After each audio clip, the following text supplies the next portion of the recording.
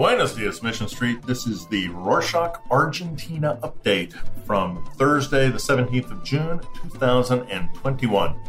Quick summary of the stuff you need to know about what's happening in Argentina. Let's start with the state of international travel. On Monday the 14th, Argentina placed a new restriction on international air traffic to limit the entry and eventual spread of the new COVID-19 variants, particularly the Delta strain identified in India. All flights to and from a number of destinations have been blocked, such as Turkey, Brazil, Chile, India, and the United Kingdom, as well as Ireland. In addition, the new measures will extend the existing closure of the country's borders to non-resident foreigners until at least the 25th of June. On that note, the health ministry confirmed last week that at least 2 Argentines have been infected with the Delta strain. Both of them have been in France recently and took a PCR test in Ezeiza airport upon their return. Officials said they were isolated as soon as they got the results and placed under observation, as well as passengers that had sat next to them on the airplane.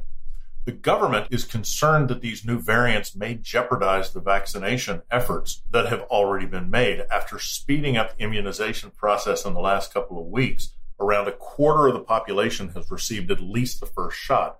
In total, 20 million jabs from Sputnik V, Sinopharm, and AstraZeneca have arrived in the country.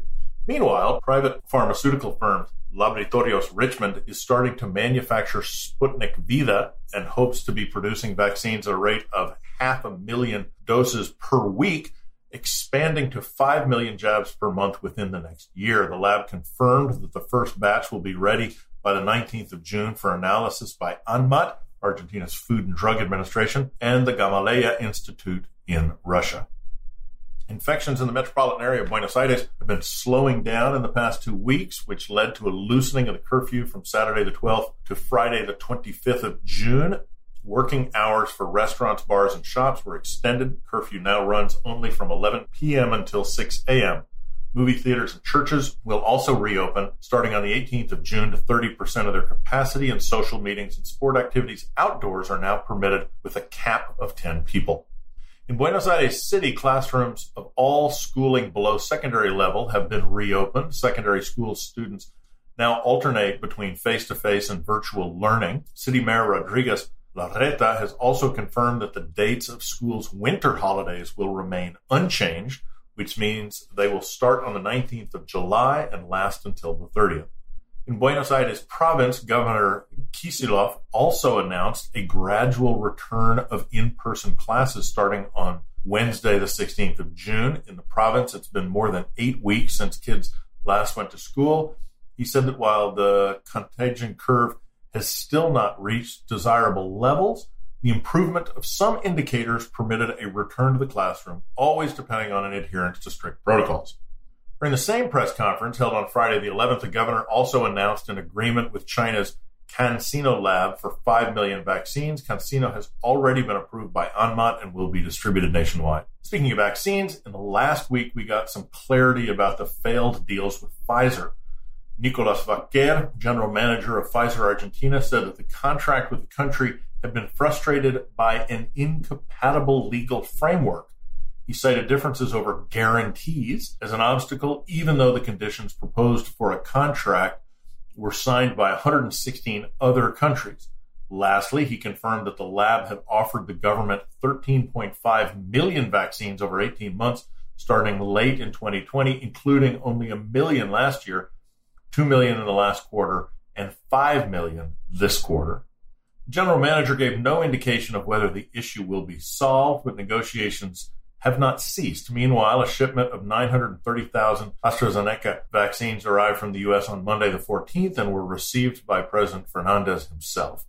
Buenos Aires is currently vaccinating anyone over the age of 45 with or without underlying conditions. If you're not a legal resident and yet you don't have your DNI, Argentina's ID card, don't worry, you'll still be eligible to get your shot. Just be sure to identify yourself with your passport number on the official website when registering. Despite the new lighter measures, officials remain concerned by the high number of patients occupying intensive care beds and by the impact of coronavirus in the rest of the country. As of Friday night, almost 8,000 patients were being treated in the ICUs, with wards reaching 78% capacity nationwide. In Córdoba province, for example, a surge in cases forced the provincial government to introduce strict new restrictions, including the closure of schools until the 18th of June. Fortunately, the province also signed an agreement to purchase 1 million of the Chinese-Canadian Convidencia vaccines from CanSino. The first province to acquire vaccines on its own, however, was Jujuy. Its governor, Geraldo Morales, reported that his government had already signed a preliminary agreement for 1 million Sinopharm vaccines. Meanwhile, Mendoza and Salta are negotiating with Johnson & Johnson. Even though the immunization scheme seems to be moving forward, this past week was not a good one for President Fernandez. During a high-profile state visit on Wednesday the 9th, he made a racist comment declaring that, quote, Mexicans come from the Indians, Brazilians came out of the jungle, but Argentines came from boats from Europe, end quote, which sparked anger and controversy because it's so racist and screwed up. He issued a lame but half apology via Twitter. The high-profile state visit was Spanish Prime Minister Pedro Sanchez, who made a 24-hour official visit to Buenos Aires. Fernandez's comments were an attempt to underline their shared European origins that really missed the mark.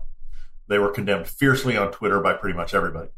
During the same visit, Sanchez offered total support to the Argentine government's bid to renegotiate debt with the IMF and Paris Club. He also said nations like Argentina need an injection of public resources to spark economic recovery. This was Fernandez's first time hosting as head of state at the Casa Rosada since the start of the coronavirus pandemic. Since we're on the topic of state visits, Lower House Speaker Sergio Massa traveled to the United States on a special mission for Alberto Fernandez on a short tour designed to strengthen ties between the two countries. He will meet high-level government officials in Washington and New York and hopefully set up a future meeting between President Fernandez and his U.S. counterpart, Joe Biden, later this year. Lots going on in the Americas. On Tuesday the 15th, the Organization of American States Permanent Council approved a resolution condemning the series of arrests in Nicaragua of presidential pre-candidates and the restrictions imposed on political parties, and demanded the immediate release of political prisoners. This resolution against Nicaragua was endorsed by 26 countries, such as the United States, Chile, Colombia, and Brazil. Argentina, however, joined the Dominican Republic, Honduras, and Mexico in abstaining. Speaking of the regions, the World Bank forecasted just a 2.9% growth for 2022 in Latin America and the Caribbean. The report predicts that it will take a long time for much of the region to return to pre-pandemic production levels, and the GDP per capita is projected to be 1.5% lower in 2022 compared to its level in 2019. As we wrap up the episode, we're keeping our fingers crossed for tomorrow, the 18th of June's game against Uruguay. In case you haven't heard, this will be the second match in this year's football tournament, Copa America, which we've been talking about a lot in this podcast. Leading up to the first game, national team captain and football stratospheric superstar Lionel Messi issued a rallying call to his Argentina teammates declaring, "It's time to strike." He's eager to win the trophy for his country, just like everybody in Argentina. That's it for this week. Thanks for joining us. Subscribe to our show in your favorite podcast listening app to be updated weekly about the big stuff going down in Argentina. Also, if you want to share any big news or events with us, be sure to let us know. We may even put it on the show. You can email us at podcast, podcast, @Rorschach.com.